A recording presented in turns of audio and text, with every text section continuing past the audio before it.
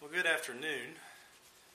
Again, it is so great to be back together with each of you to spend some time studying in God's Word, to have the privilege to gather together and to worship Him, our one and only, our true God. It's a real blessing to be able to get together with one another and to do this. Now, as Brother Adam just read for us from Hebrews 11, we have this whole list of Hebrews 11, the people who are kind of the Hall of Fame of the faith, if you will. A lot of people that have done a lot of great things. But in this passage, I wanted to focus on one person, and a story of which comes from, includes a lot of faith and a lot of courage, which I think are two very important aspects to Christianity today. Important aspects that we need to try and build up in our own lives, to have this faith and this courage to do God's will. Now, who I want to talk to you about this afternoon is Gideon, and the example that Gideon sets for us. This time was a time Israel was being oppressed because of their disobedience. If we want to turn over to Judges 6, we're going to be spending a great deal of time there. Judges chapter 6. And in this chapter and in this passage, we really get a good background of what's going on in Israel and why they're dealing with the problems they're dealing with. It says in verse 1, "Then the children of Israel did evil in the sight of the Lord. And so the Lord delivered them into the hand of Midian for 7 years.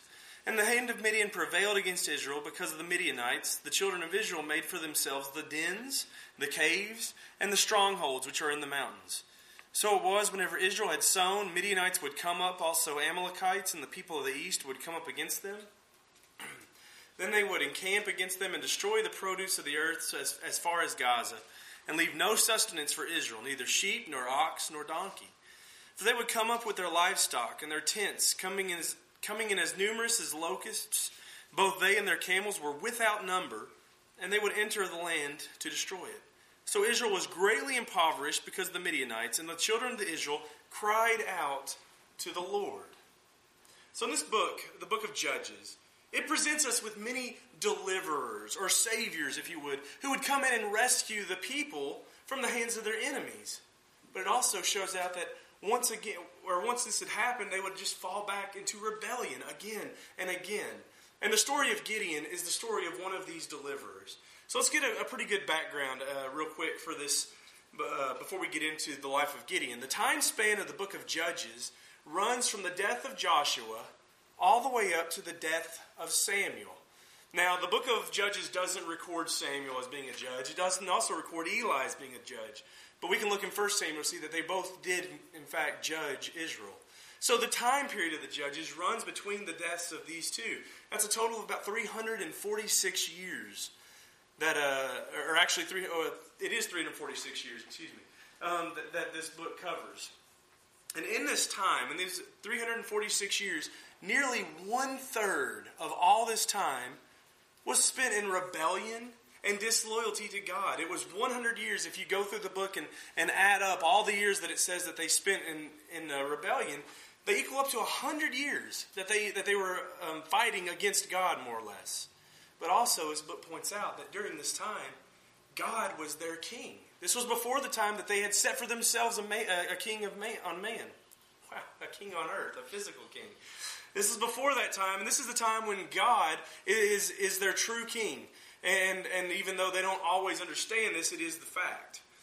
So Joshua's generation was one described as a generation that was courageous and was faithful. It was one that honored God. And we see a lot of great things happening in Joshua's generation. But we see a little bit later, as each tribe starts to get their inheritance, they get their portion, their allegiances start to shift. They become focused more on the blessing and less on the giver. They become much more self-centered. They have to start cultivating this land that they've been given. They have to start creating their own lives in this land that they've been given. And they start to focus more on themselves and less on God. And they lived among the very people that God commanded them to run out of the land.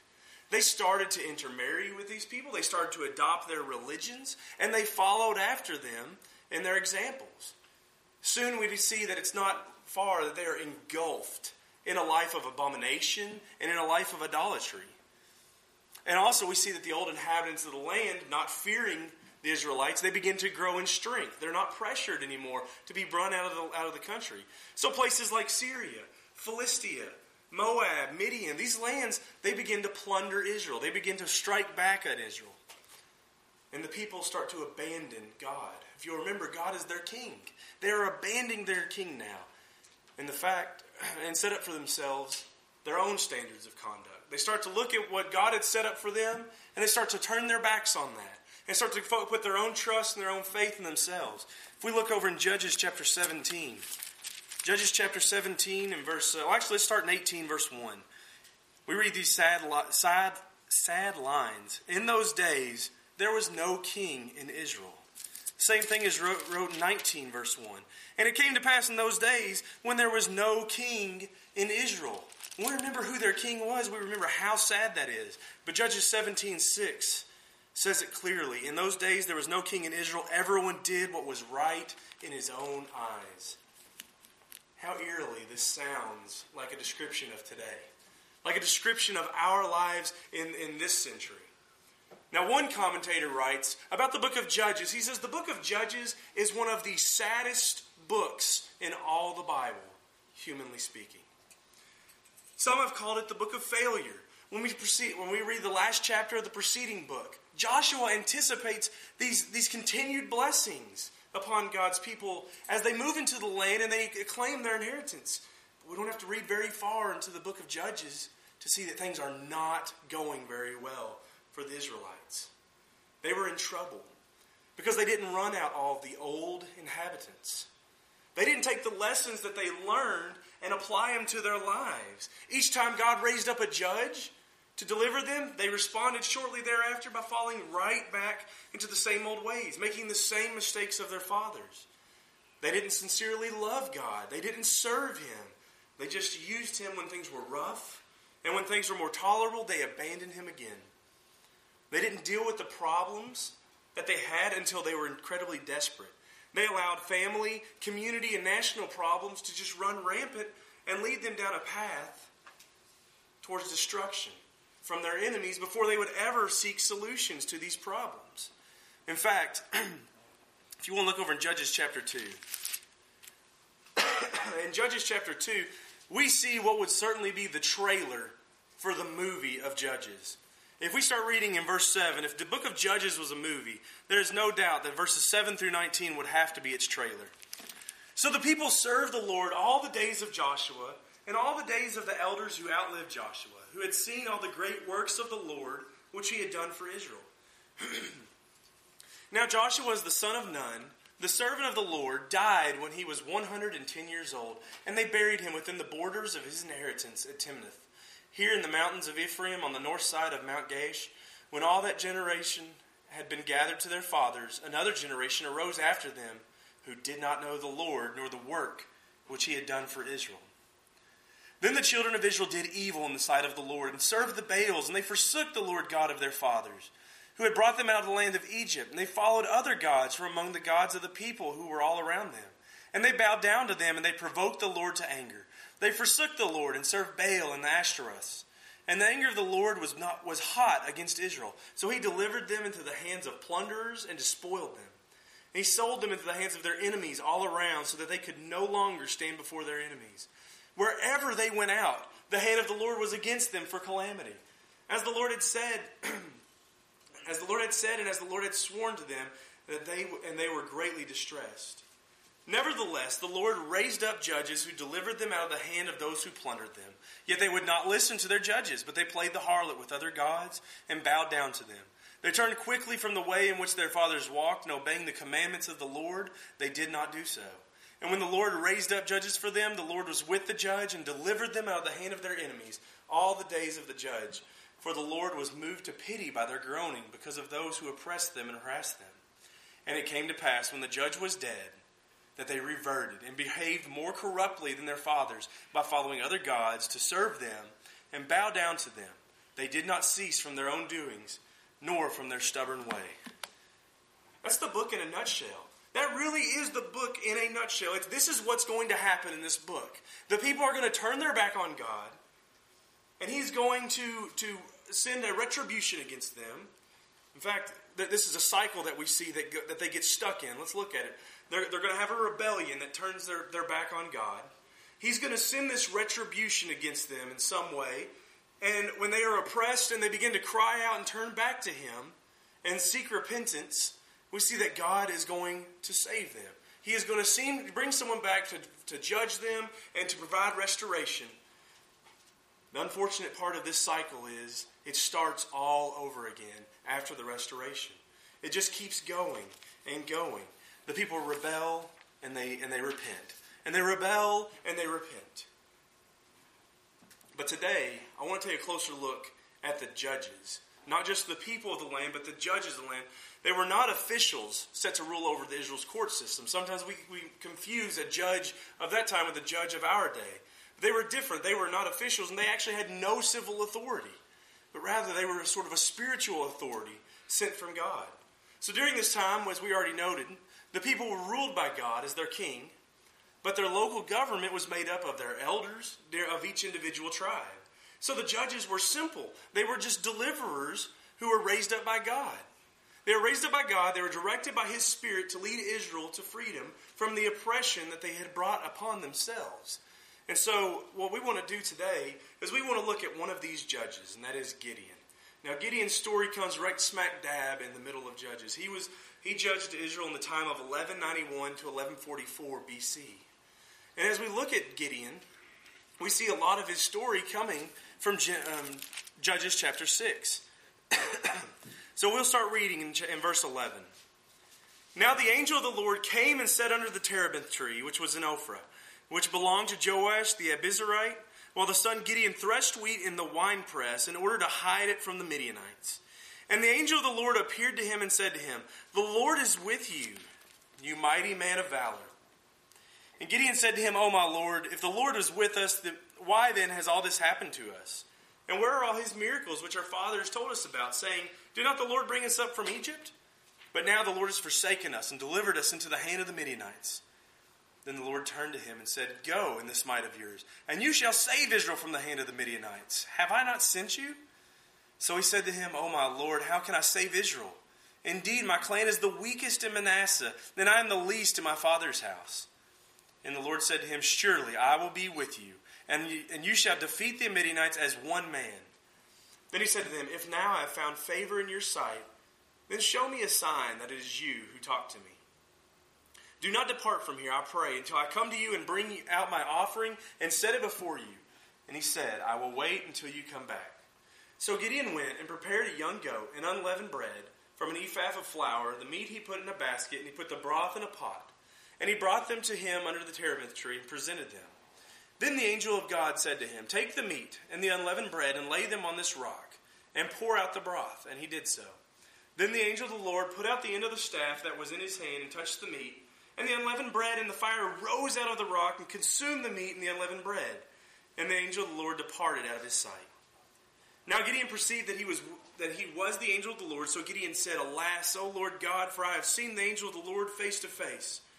Then the Lord said to him, "Peace be with you. Do not fear, you shall not die." So Gideon built an altar there to the Lord and called it, "The Lord is Peace." To this day it is still in Ophrah of the Abizarites. Now in this passage we get a great deal of information about Gideon. Some of the smaller things we see is Gideon was the son of Joash. He was an Abizarite. We also read that he was from Ophrah, and he says that he is the weakest part of his tribe, Manasseh. It's led many to think that he is part of that western tribe of Manasseh. Now we see in this passage also that God had something that He saw in Gideon. Something that Gideon didn't see in himself. As he said, "I'm the weakest of my clan," but God said, "No, go, you mighty man of valor." Those are very different descriptions of the same person. So God saw obviously something that He could use in Gideon. And another thing that we see about Gideon is he had his doubts. He was very unsure about this. As he talks about how, you got the wrong guy. And then he says, "Well, show me a sign. Show me something to prove it to you." And so he goes through this demonstration to prove him. So what we can see about Gideon is that he did nothing short of fail when it came to believing. But we also see that he was presented with evidence that developed his faith. We see that once he believed, he demonstrated a repentance. He submitted himself to the will of God. And later we'll see that he becomes devoted to the Lord. And not only devoted to the Lord, but he becomes a leader and even a savior for his people. There are so many lessons. This one being just one that we can learn from Gideon. Another lesson we can learn from Gideon is that Gideon shows us a lot about obedience. He shows us a whole lot about obedience. Right here, starting in the very next verse, in verses 25 through 31, we read about Gideon destroying the altars. It says, "Now it came to pass the same night that the Lord said to him, 'Take your father's young bull, the second bull of 7 years old, and tear down the altars of Baal that your father has, and cut down the wooden image that is beside it, and build an altar to the Lord, the Lord your God, on top of this rock, in the proper arrangement. And take the second bull and offer a burnt sacrifice with the wood of the image which you shall cut down.' So Gideon took 10 men from among his servants and did as the Lord had said to him. But because he feared his father's household and the men of the city too much to do it by day, he did it by night. And when the men of the city arose early in the morning, there was the altar of Baal torn down, and the wooden image that was beside it was cut down. The second bull was being offered on the altar which had been built. So they said to one another, 'Who has done this thing?' And they went, and when they had inquired and asked, they said, 'Gideon, the son of Joash, has done this thing.' Then the men of the city said to Joash, 'Bring out your son that he may die, because he has torn down the altar of Baal, and because he has cut down the wooden image that was beside it.' But Joash said to all who stood against him, 'Would you plead for Baal? Would you save him? Let the one who would plead for him be put to death by morning. If he is a god, let him plead for himself, because his altar has been torn down.'" At this time in Israel's past, idolatry was a huge problem. It was very prevalent in Gideon's day. So this is the perfect opportunity for him to show God that he has loyalty to God and show his disgust of idol worship. And the fact is that sin that was such a big problem at that day is just as real and just as incredibly dangerous today, some 3,000 years later. And the thing is, for some, there may be no hope.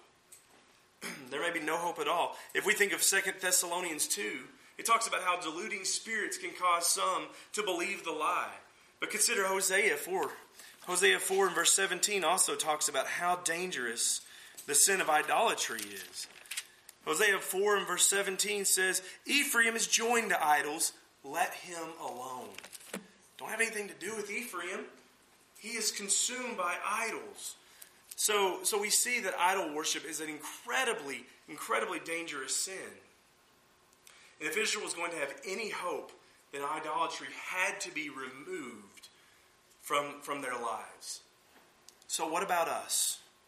What about us today? Is there anything that comes between you and God? Maybe something that takes precedence over Him.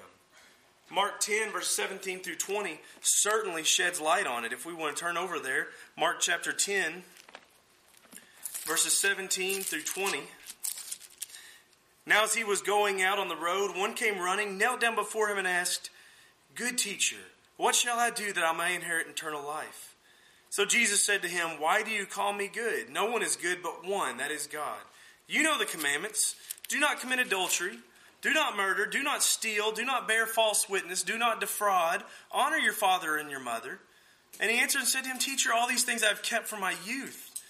Then Jesus, looking at him, loved him and said to him, 'One thing you lack.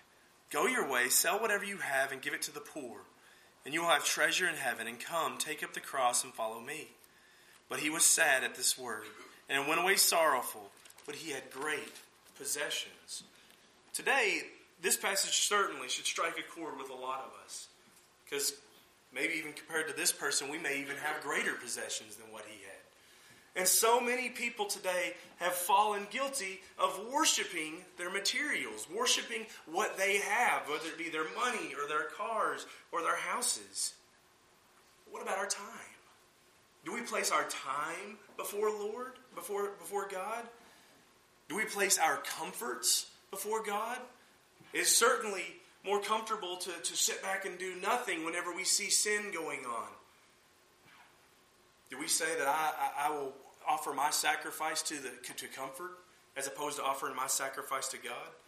And let me tell you, that comes a long way coming from me, because I love comfortability. Maybe just made that word up. You come to my house, you will find me in my sweatpants. I want to be comfortable. I don't want to be, feeling like I'm uncomfortable. I love to sit around and to do things that are comfortable, but that's not the life that God calls us to. There's certainly nothing wrong with sweatpants. But God doesn't call us to a life of just being comfortable. He calls us to a life where we may have to do things. Like Gideon, we may have to step outside of our comfort zone. Gideon might have been tempted to say to God, you know what, I've gotten pretty cozy inside this wine press. The Midianites, they can't find me in here. I'm going to thresh all this wheat and we're going to finally have something to eat because we're starving. God said, I know that's where you're comfortable, but that's not where I want you to stay. You need to come out of that comfort zone and do what I've asked you to do. So we too need to do the same thing. We need to make sure that we are not worshiping to the idols of maybe material or time use or comfort. If it is something that comes between you or stops you from harmonizing your will to God, then your only hope is to remove that idol from your life. The same way that Gideon removed the idols from his family's life. The next thing I want to focus on is Gideon's service record. In Judges 7 in verse 1 through 8, we read a little bit about Gideon and the call that he's been sent, or has been sent, and now he's going to answer it. He's going to go do as God has called him to do, to save the Israelites. So starting in verse 1, then Jerubbaal, that is Gideon, and all the people who were with him rose early and encamped beside the well of Harod. Excuse me. So the camp of the Midianites was on the north side of them by the hill of Morah in the valley. And the Lord said to Gideon, the people who are with you are too many for me to give the Midianites into your hands. Lest Israel claim glory for itself against me, saying, my own hand has saved me. Now therefore proclaim in the hearing of the people, saying, whoever is fearful and afraid, let him turn and depart at once from Mount Gilead. And 22,000 of the people returned, and 10,000 remained. So what we see here is Gideon has 32,000 men. 32,000 men, they've gone out, he's mustered this force, and they're going to go out to fight the Midianites. And God says, you got too many people. Now I suspect the Midianites and the Amalekites and all their forces were quite a bit larger than 32,000 people. I suspect that they were probably a little bit outnumbered already, and God still says, no, you got too many people. And so they say to them, those who are afraid, this is the first test, the fear test, go home. If you're afraid, go home, because they had already seen how damaging fear can be. If we look back a couple hundred years, we're going to find the spies coming back out of Canaan going, we can't do it. There is too much going on in there. There's these the inhabitants, they're giants, and no, there's no way. Let's just go somewhere else. Let's give up the land.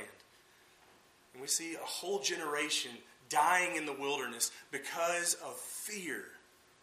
They're not going to make this same mistake twice. God says, get the fearful out of the bunch. Send the fearful home. And so now we're left with 10,000 men. And so the next thing that we're going to find,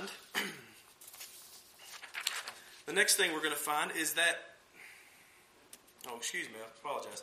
So this is direct, today, get ahead of myself. Today, we need to have this same test in our lives. We need to take the fear that is in our lives and to remove it. As we read in Hebrews chapter 11, as Joe read for us in the scripture reading, the things that they did were things that were done without fear. To go against the sword, to conquer, to do all the things that it describes about there, they were things that they had to have done without fear. In fact, fear is in direct violation of faith. Matthew chapter 10, verses 34 and 39 talk a little bit about this. It says, do not think that I come to bring peace on earth. This is Jesus talking. I did not come to bring peace, but a sword. For I have come to set a man against his father, a daughter against her mother, and a daughter-in-law against her mother-in-law. And a man's enemies will be those of his own household. He who loves father and mother more than me, he is not worthy of me. And he who loves son or daughter more than me, he is not worthy of me. And he who does not take his cross and follow after me is not worthy of me. He who finds his life will lose it, and he who loses his life for my sake will find it. you think Jesus is looking for some cowardly people? To live a life like that, to fight, not just fight other people, to fight your own family. One of the scariest things to do is to go to your own family and say, there's something that's not right with the way you're living. It is so hard to do that. Jesus was calling for people who were fearless. People who were going to put their fear and let that fear go home. And they weren't going to let that fear hold them back from being obedient to God. So likewise, now we have a second test. Because the 10,000 men we're going to see are still too many people. Starting in verse 4. But Lord said to Gideon, the people are still too many. Bring them down to the water, and I will test them for you there. Then it will be that of whom I say to you, this one shall go with you, the same shall go with you. And of whom I say to you, this one shall not go with you, the same shall not go. So he brought down the people to the water, and the Lord said to Gideon, everyone who laps from the water with his tongue as a dog, you shall set apart as by himself. Likewise, everyone who gets down on his knees to drink. And the number of those who lapped, putting their hands to their mouth, was 300 men. But all the rest of the people got down on their knees to drink water. Then the Lord said to Gideon, by the 300 men who lapped, I will save you and deliver the Midianites into your hand. Let all the other people, every man, go to his place. So now we see the water suckers. The water suckers are sent home. We see this the second test to weed out these people. And he says, I want you to send the guys who get down and suck water from the source. I want you to send them home. And what we're left with is God's 300. Now, you have to wonder, why did God care whether you lapped water from your hand or you sucked it from the source? What's the difference there? Why does that really matter? Well, ultimately, it doesn't matter because God decided it. That's what he wanted and that's what he did. But if we really step back and look at it from a strategic standpoint, there was some things that can be learned about those water suckers. You see, all the men were tired. All the men were thirsty. They've been out here preparing for battle. I don't imagine they just got up from resting and said, okay, it's battle day, and they grabbed all their gear and stepped out their doors. They'd probably marched up to meet this enemy, and they've been training, and here they go. They're ready to go into battle, and they're wore out and tired, and he says, all right, let's go down and get a drink. And of these 10,000 men, 9,700 of them put their swords down, or their spears down, or their shields down, and bow down on the ground and take their eyes and place them to the water, and they can't see who's about to attack them. They don't have a weapon to defend themselves, while the 300 keep their wit, keep their weapons, keep their shield, and draw the water up to themselves, where they can still keep their eyes up, they can still look around. They have a much more strategic advantage. One thing we see is that those other men, they were careless. Careless in the presence of the enemy. What about us? Do we show self-control? Do we show caution in the presence of our enemy, the devil? When things get tough and we're tired, do we want to lay down our weapon? Maybe strip off a little bit of our armor so we can get some refreshment. So when we are tired and weak, maybe we want to try and do something that's like, I'll just take the easy path. I'll just take the path that leaves myself open to the wiles of the devil. That is certainly not what God was looking for in Gideon's day. And it's certainly not what God is looking for in our day. The victory that they won, those 300 men, the victory that God gave them was because of faith. The battle was won without any worldly weapons. And it was done by an incredibly smaller number than the forces had against them. It was done so they could not by any sort of delusion believe that they had somehow saved themselves. They could not go back and say, we pulled it out. It was tough and we were overwhelmed, but we won. They knew who had delivered them. Likewise today, we will not win on our own. There is nothing that can be said other than it would be a delusion to think that somehow we can win on our own. Even when we think of the church, the strength of the church doesn't lie in the numbers. It doesn't lie in the plans, in the goals. And that being said, we should strive to see the church grow. We should make plans. But we should remember that it's our faith. It is our faith in God and His ability is the only thing that gives us the victory. If we appeal to the physical side of man, as many have done, many have put their faith in the numbers, so we have to have the biggest congregations there can possibly be. So we're going to have a cook-off, or we're going to have a lock-in, or we're going to have a gymnasium, we're going to have XYZ. What we're going to have is something that focuses on the physical side of man. And it works. You get a whole lot of physical people. You get the physical side of man. But that's not what God is interested in. He is looking for spirituality. And so the same reason of their success in the past could be the same reason for our success today. The success that they had in the past, in Gideon's day, became because they were united. There was unity there. It says that they listened only to the voice of their captain. There was obedience there. They followed the example that Gideon had set before them. Gideon was obedient to God, and they were obedient in following Gideon's commands. And then they were faithful. Judges 7 verse 21 says, "And every man stood in his place all around the camp. And the whole army ran and cried out and fled." They were faithful. There wasn't some men going, "I don't know if this is going to work," and turn back. There wasn't some saying, "Well, I think this would work better," and maybe try to do something else. They all did what they were told to do, united, faithfully. They stood firm. Then we even think of their battle cry. As it says in verse 18, "The sword of the Lord and of Gideon."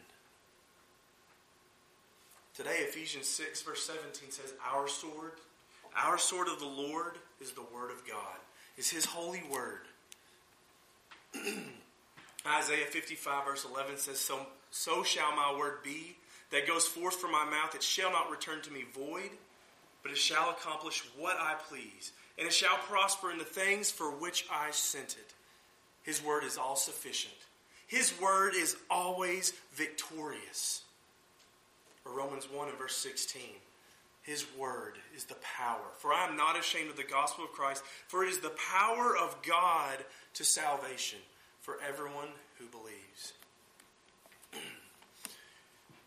Gideon stood out in a time of darkness for God's people. Gideon was a light. Are we a light today? Are we standing out today? Remember, God believed in Gideon even when Gideon didn't believe in himself. He said, "I'm the weakest of my clan." God said, "No, you're a mighty man. You are a mighty man, and you will do great things for Israel." God wanted him to lead His army. God likewise wants each of you to be in His army. He looks at the youth of today. He desires for them to be trained up, to be training up for the future. He looks to the elderly. He expects for them to be teaching and to be preparing the youth. We all have crucial parts in this battle. Parts that we can't say, "Oh, well, that part doesn't really matter."